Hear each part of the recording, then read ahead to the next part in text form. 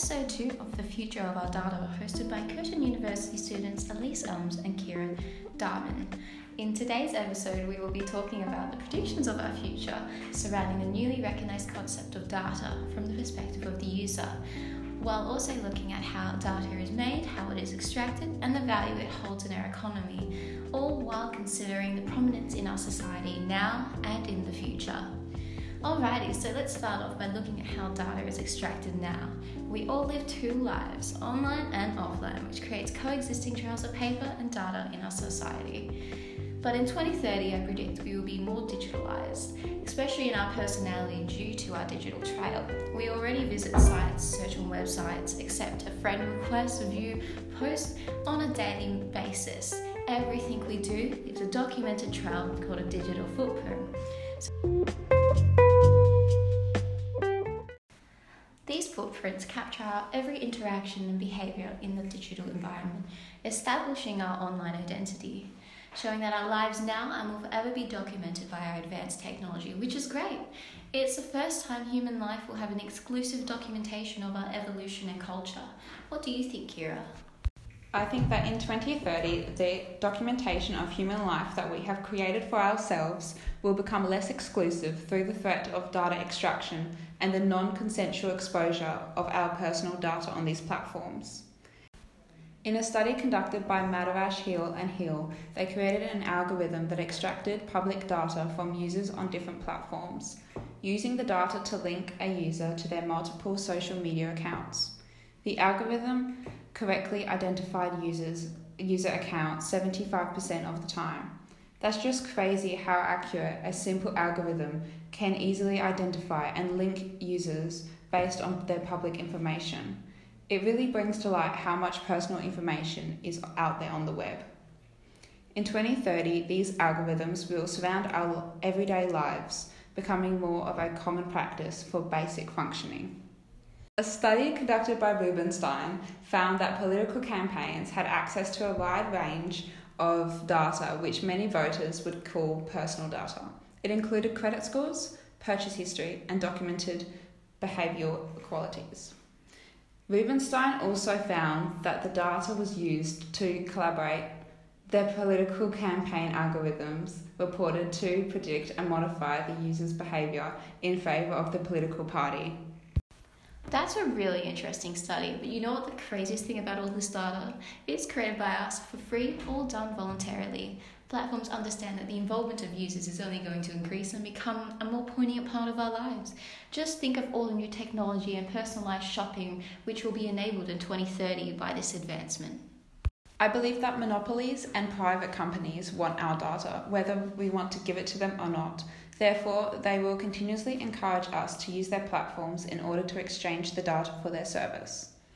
In 2030, capitalism will become an all-consuming component of the digital world as it is now, enabling large companies to become more powerful and controlling over our digital and physical world as influential companies overthrow each other.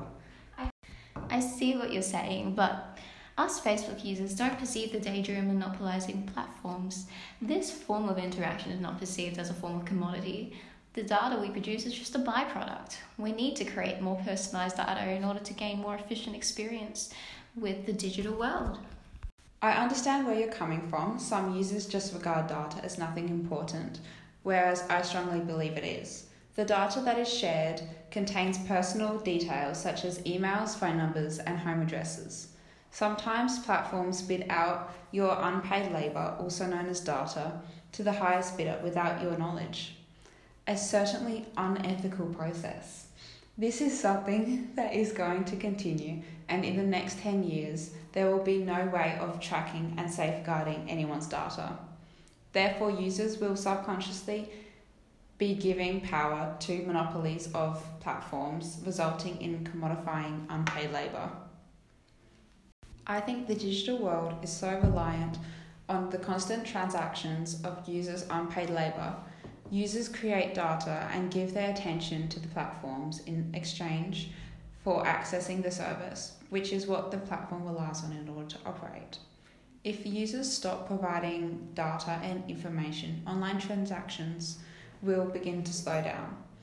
At that point, I think we will become more aware of how desperate they really are for our personal details, showing us of how unaware users are now of what they are giving away, and so openly.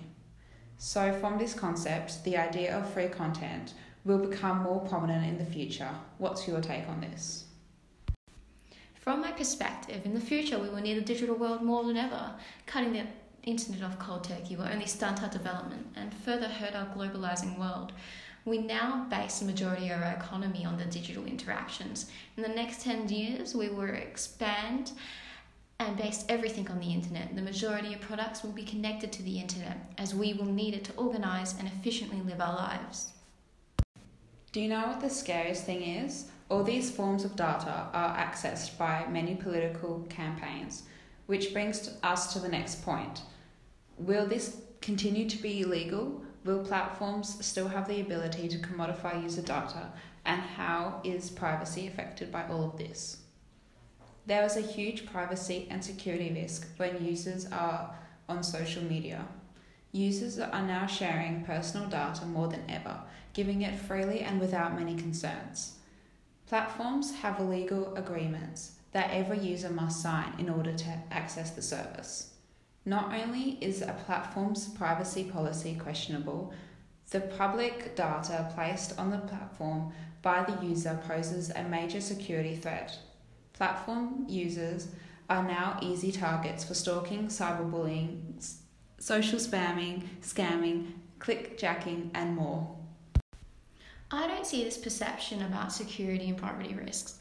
Our governments constantly evolve and change with our technologies. The risks may be conceived to be getting larger, but users are becoming more aware of the data they are giving away. And in 2030, security and privacy will not be as important as it is now, because it is too difficult to maintain and no one really cares about it, just like they do now.